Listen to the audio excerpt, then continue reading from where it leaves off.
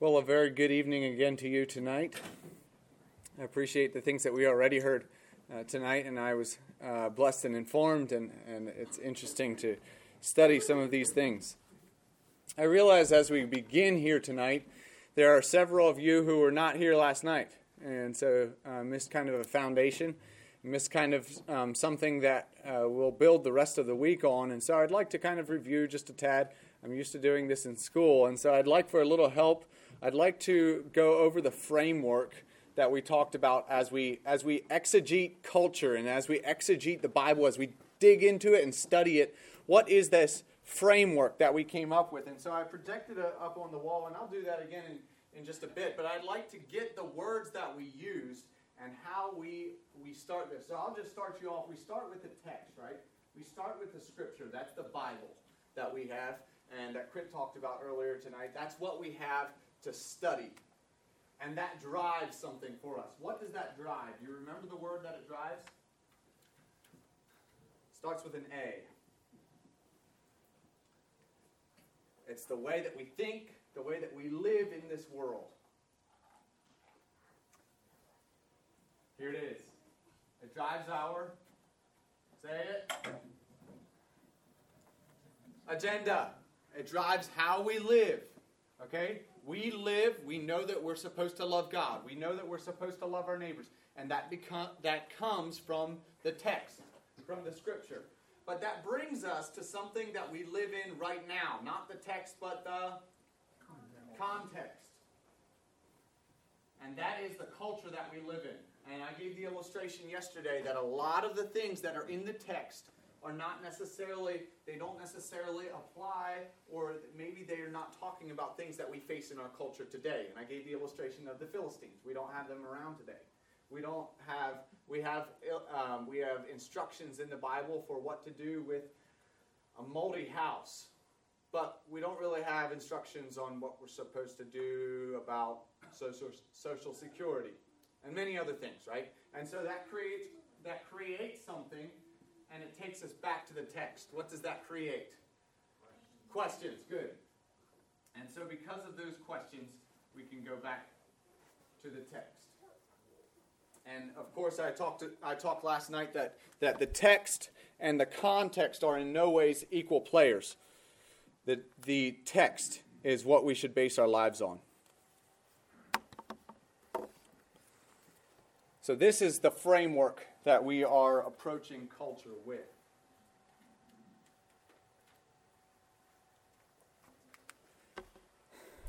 We finished talking yesterday. We talked about the two ideas. We know that entertainment powerfully shapes cultures worldwide. It affects us. And it affects us in very real ways. And we talked about a few of those ways. And we know that it's loaded with ideas. Okay? Messages come to us all the time through entertainment. And we finished last night by saying that everything has a worldview. Everything is telling you something. We finished up with a C.S. Lewis quote, and he said, "The most dangerous ideas in a society are not the ones that are being argued, but the ones that are being assumed." And so things are being smuggled into our thinking. And without us realizing, they're changing us. They're changing who we are. I'm going to give some illustrations tonight of some ways that our culture has changed us and some of the ways that it affects us. And I'll give some culturally relevant examples, I guess you could say. Just by way of illustration, Pharrell Williams was famous a few years ago for his famous hit song "Happy," and it's a song that is kind of a modern. If you're happy and you know it, clap your hands. But he says that clap along if you feel like happiness is the what? Does anyone know? Happiness is the truth. Like happiness is the truth.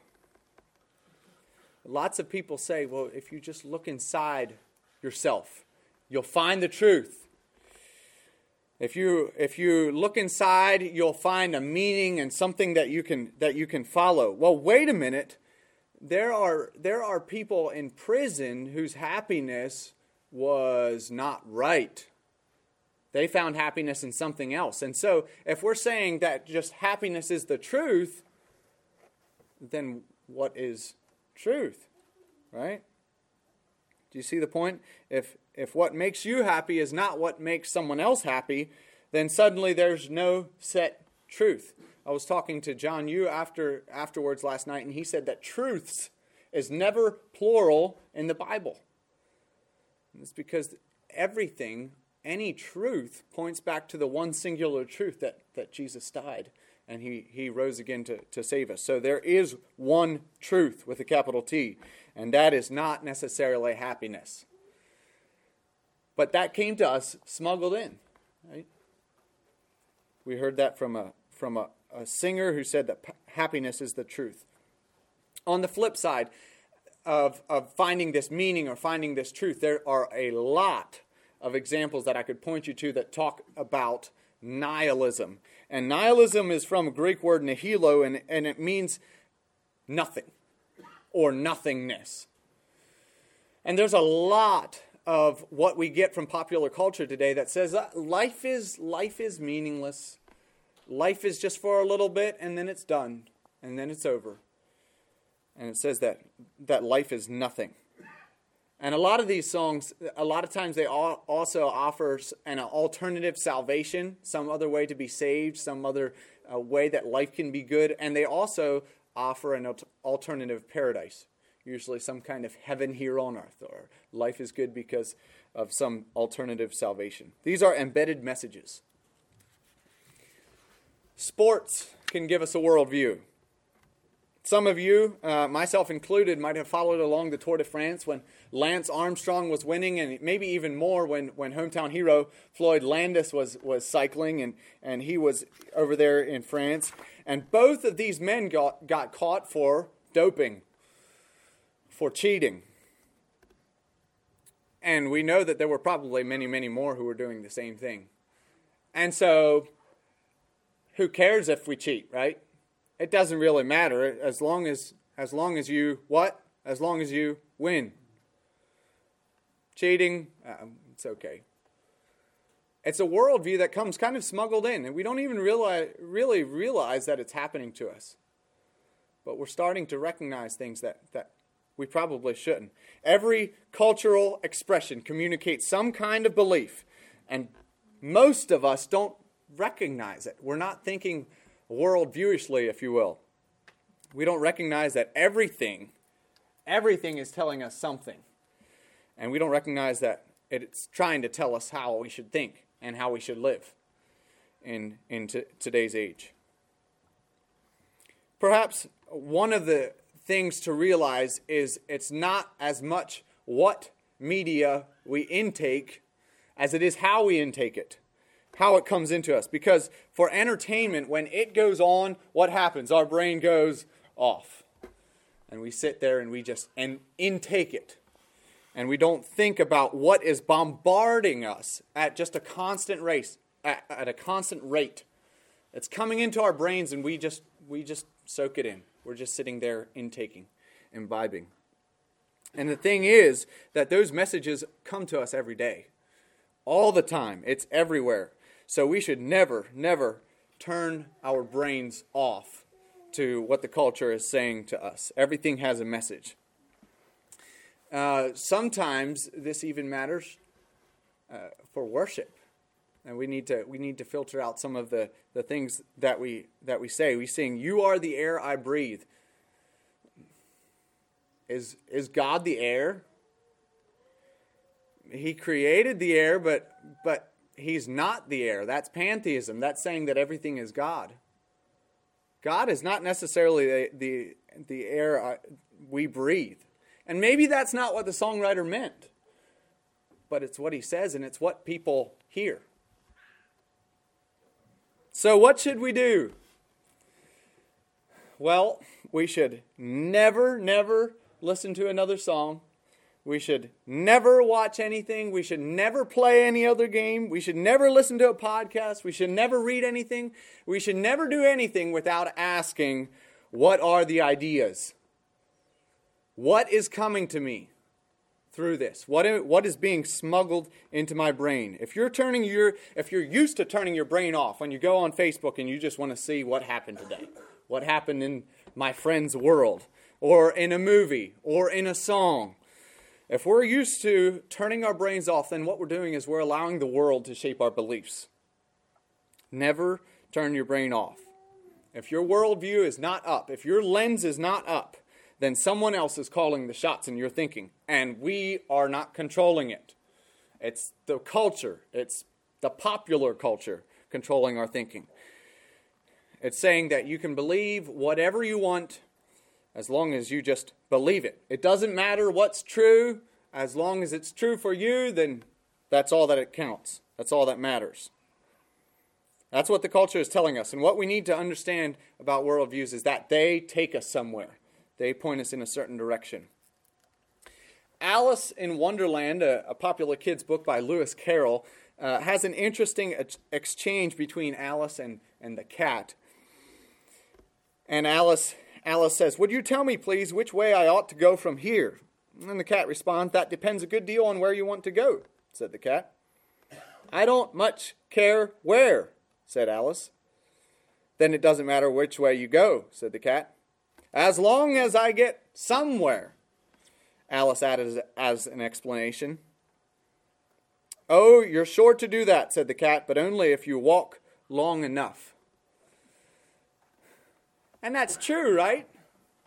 That's kind of true, that the direction, if we don't have any direction, then we'll get there. We'll get to wherever we're going if we don't really care where. The problem is that it is important what our direction is.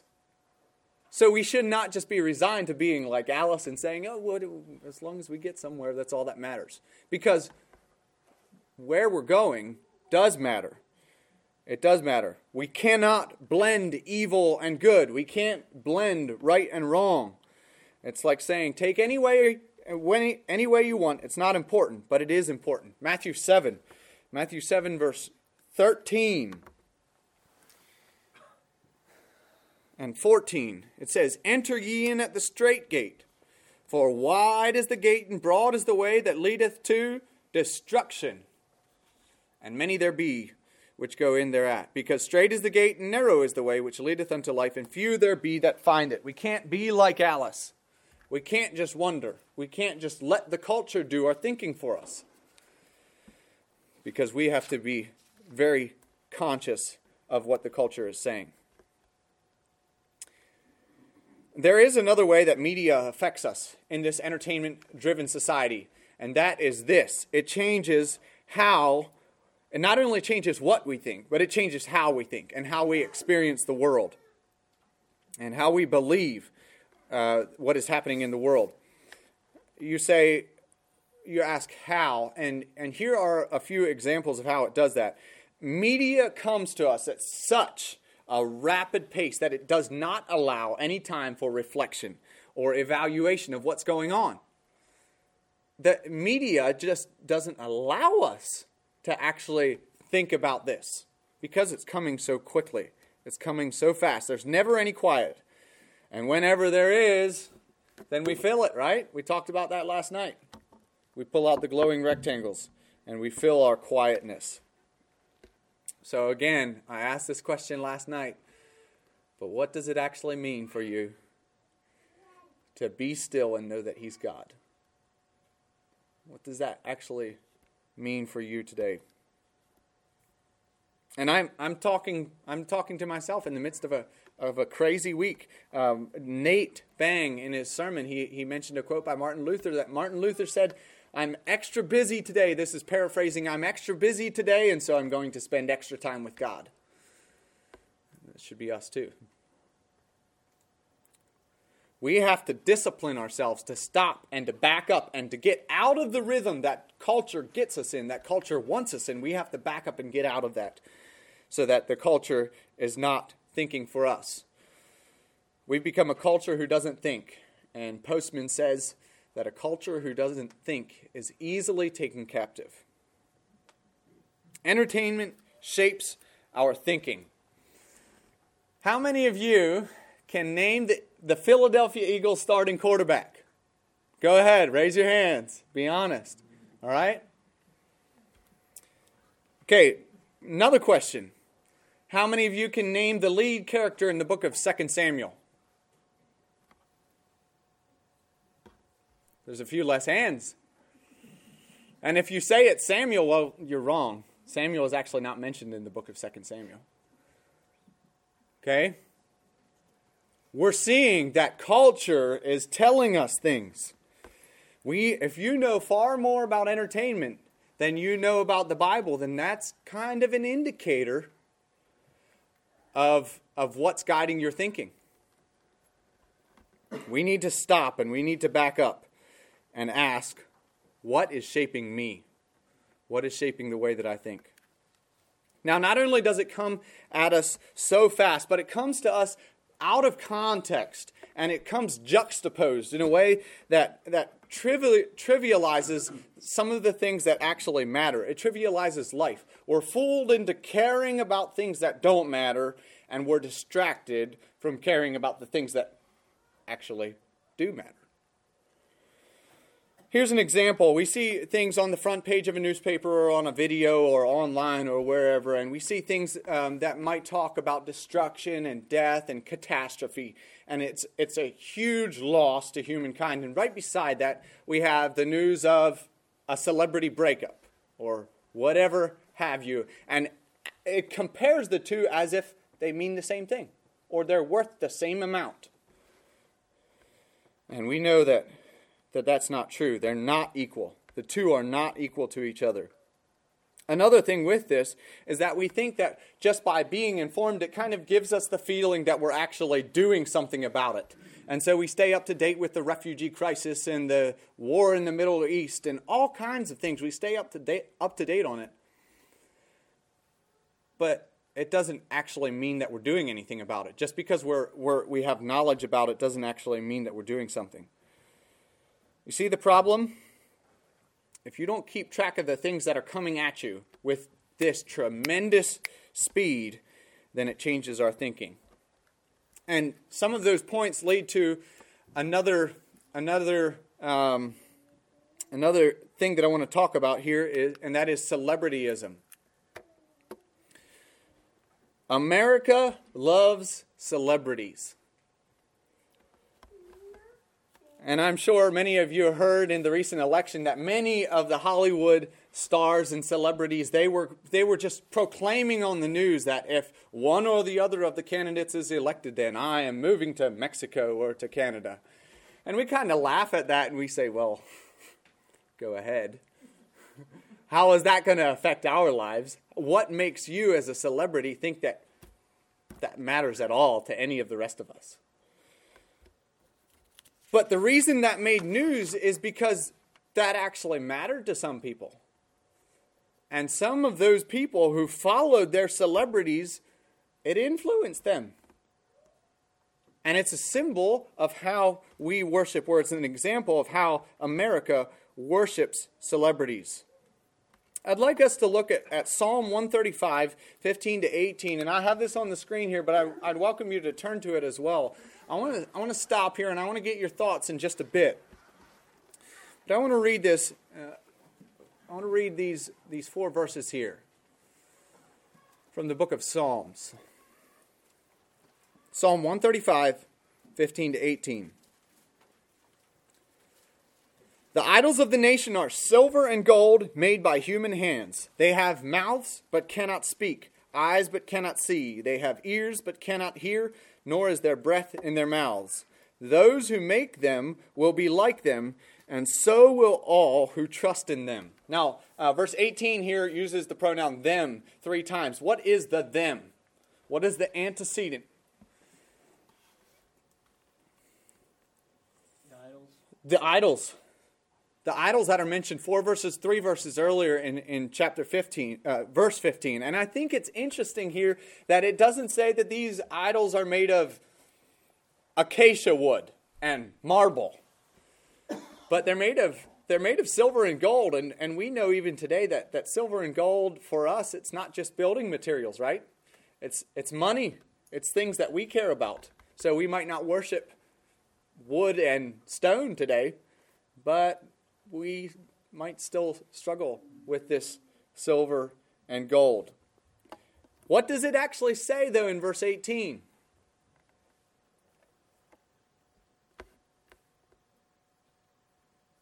What's it saying to us?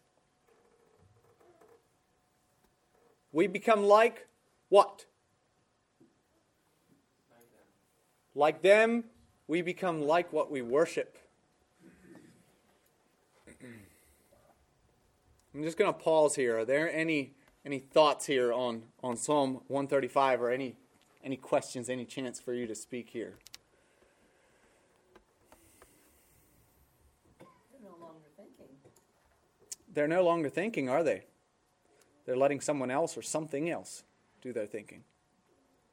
I read a quote once that, did you ever stop to think and forget to start again?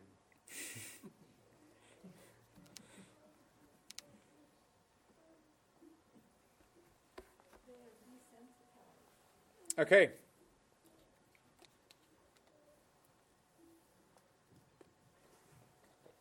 They're unwilling to change. Now, that's us too a lot of times. We're not really willing to change. And so we become like what we worship. And that's happening in America. And that might even be making its inroads into the church. That we become like what we worship. And that should be God, right? We should be drawing closer and closer in likeness to Him and not into the things of the world. Here's another thing. Celebrityism, this kind of made-up word, makes us think that being famous is better than being good. And by good, I mean kind of two things. Not only do I mean that it's actually something that is right, or something that is okay, but I also mean something that is morally right. We want to be known by what we do. We want people to know about our actions and what we have done for people and what we have done for others. And so we're kind of falling into this trap where we want to become known by what we do. But here's what happens.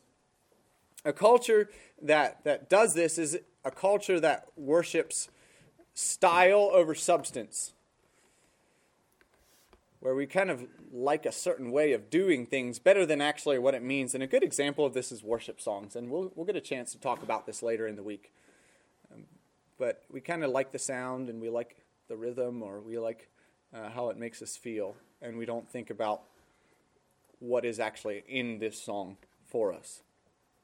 We are a celebrity-driven culture. We can't stand up to the evils of our day, and we should not try to be famous. We should try to stand up to them, and we should not try to be famous. Don't aim for approval. Instead, aim for excellence. And a good example of this, Dwylan talked about this in his topic on Sunday. He read from Matthew 25, and I'm just going to start reading so that you get the picture. I might not read the whole thing here. Matthew 25, verse 31.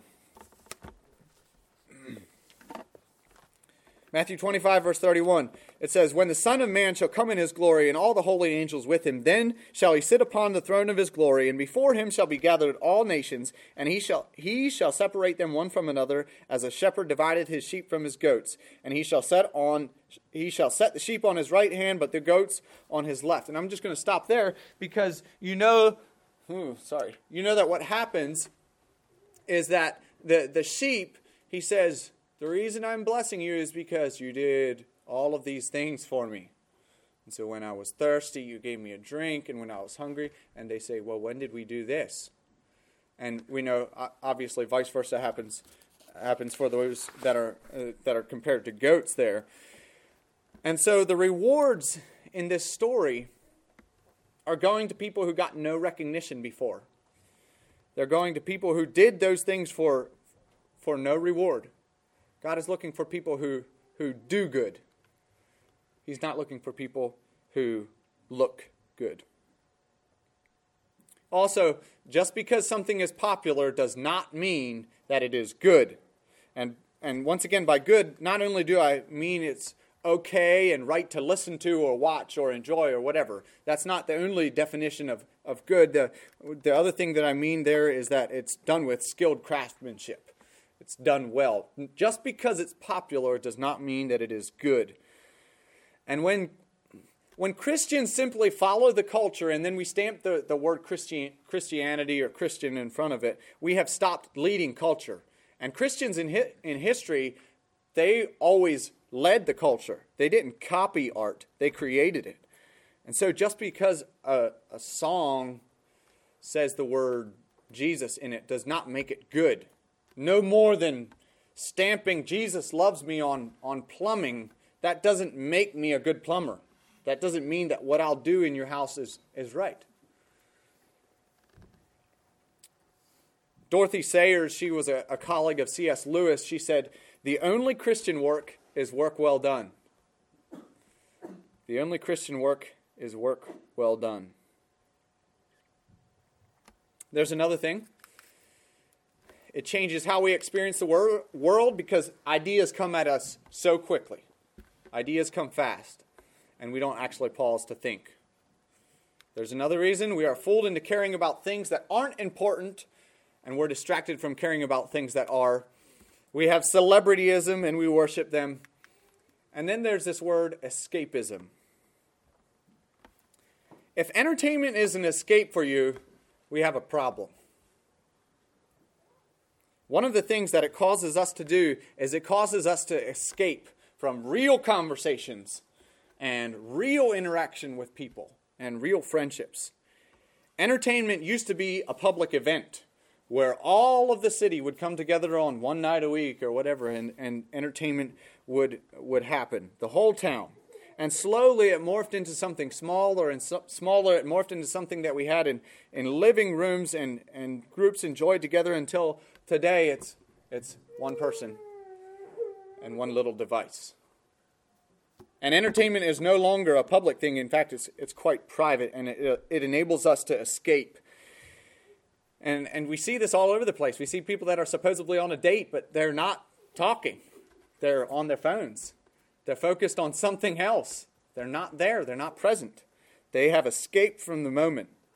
Which is more important to you, your own imaginary or your own not real world, or the people who you're actually with, the people you're sitting with, that you're in contact with? I think it's so ironic that phones were actually created for us so that we could communicate better, so that we could talk to people, and then texting came, and so maybe we can communicate better. And the very thing that was created that we could communicate better is hindering us from doing just that. It's completely the opposite is happening. And this used to happen in a much more disguised way, so you don't feel like talking to the person, so you act like you're talking on the phone, right? You fake a phone call, so I don't have to talk to them. And now we don't even have to fake anything. We just sit there and look at our screen, and it puts up this wall. It says, not only are you not important to me, but I don't really care about you. And I don't really even want you to talk to me, because I have something else that I'm preoccupied with. Entertainment can actually keep you from loving your neighbor. Loving your neighbor does not mean not hating them. Loving your neighbor is actually something that is active, that is getting out there and actually doing something. And if entertainment is keeping you from loving your neighbor, then you're living in an escapist form of Christianity, which really, is that a form of Christianity? I don't know. Don't use media to escape. In Scripture, God never gave you the right to not think. No, instead, in 1 Thessalonians, it says that we need to test everything. It tells us that we need to test it. Addiction. Has anyone ever lost their phone? I did it just the other day, and man, you just kind of, where is it? We kind of lose it if we don't have it, right? About a year ago, maybe it was a little more than that even, I was driving our go-kart and my phone bounced out, and I spent hours looking for it. I found it, but I I kind of wanted that, right? Now, some of it was based on the fact that it was worth some money, but some of it was based on the fact that I'm just used to having it. And so we kind of eventually need to have this, or we feel some kind of disconnected. How does it feel for you to be separated from your phone? There's actually studies that talk about these phantom vibrations, and that's where students, they put their phone in their locker or some other place, and they can actually feel, or they just know when they got a text. Has that ever happened to anyone here? That's weird.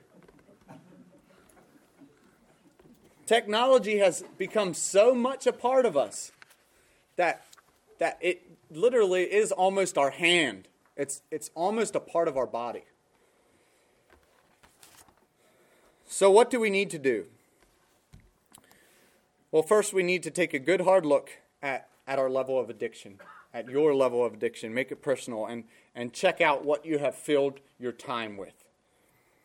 And I don't even mean just bad stuff. I'm talking about, is it worthy of your time?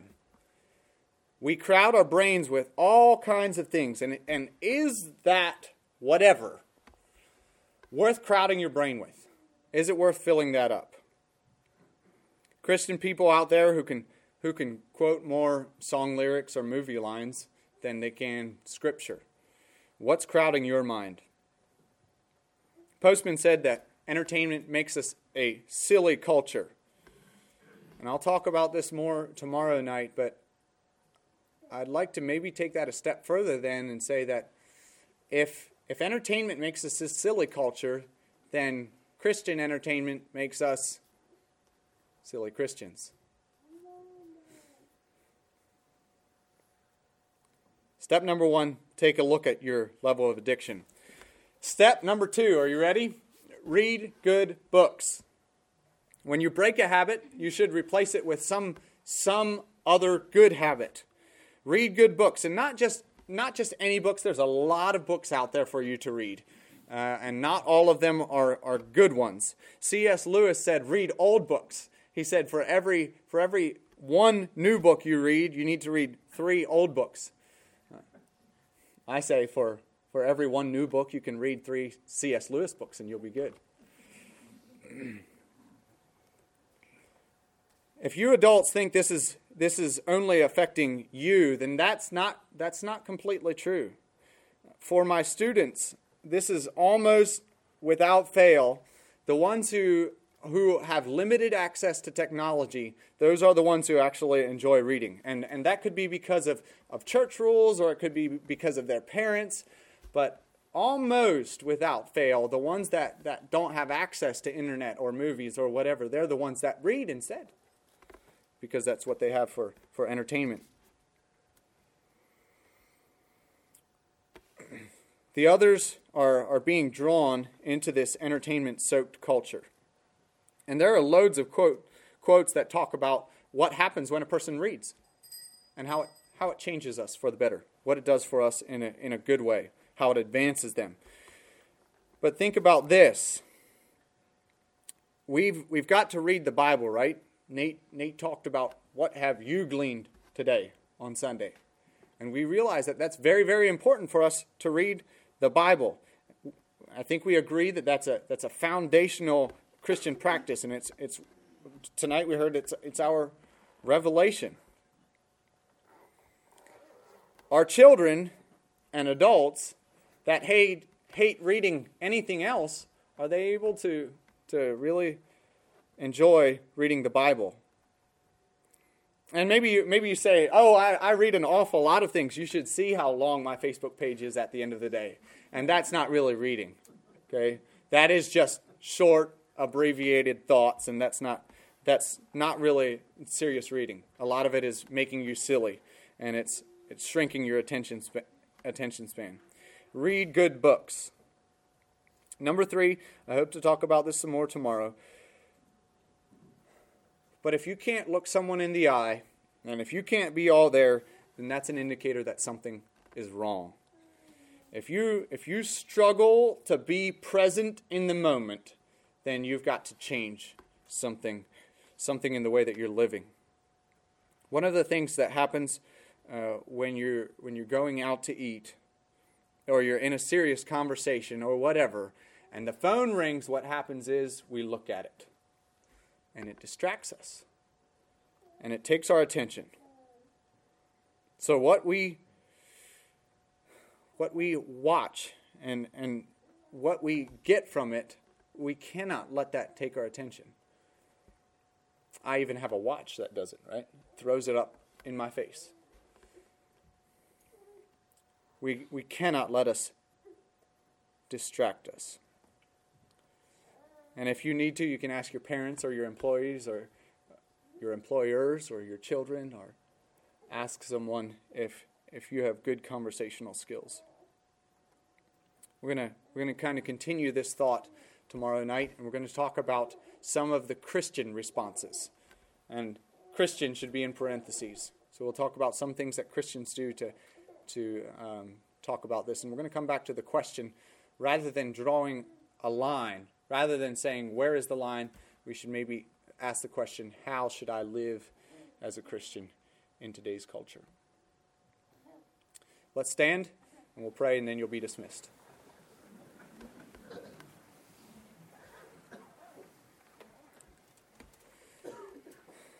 Lord, we are weak people, and we come to you, a sovereign God who is in charge of everything, and we pray that you would reign in our hearts, and that you would keep us from some of the distractions that we face in the world. And Lord, I pray as we go into the world tomorrow and in the coming days and weeks, that we would keep our brains tuned in, and that we would realize that everything is telling us something, and that we would not necessarily focus on keeping the bad things out, but that we would focus on taking the light of you into the world, and so that we could learn to live as Christians in this culture that we're facing. Be with us as we go from here. In your name we pray. Amen.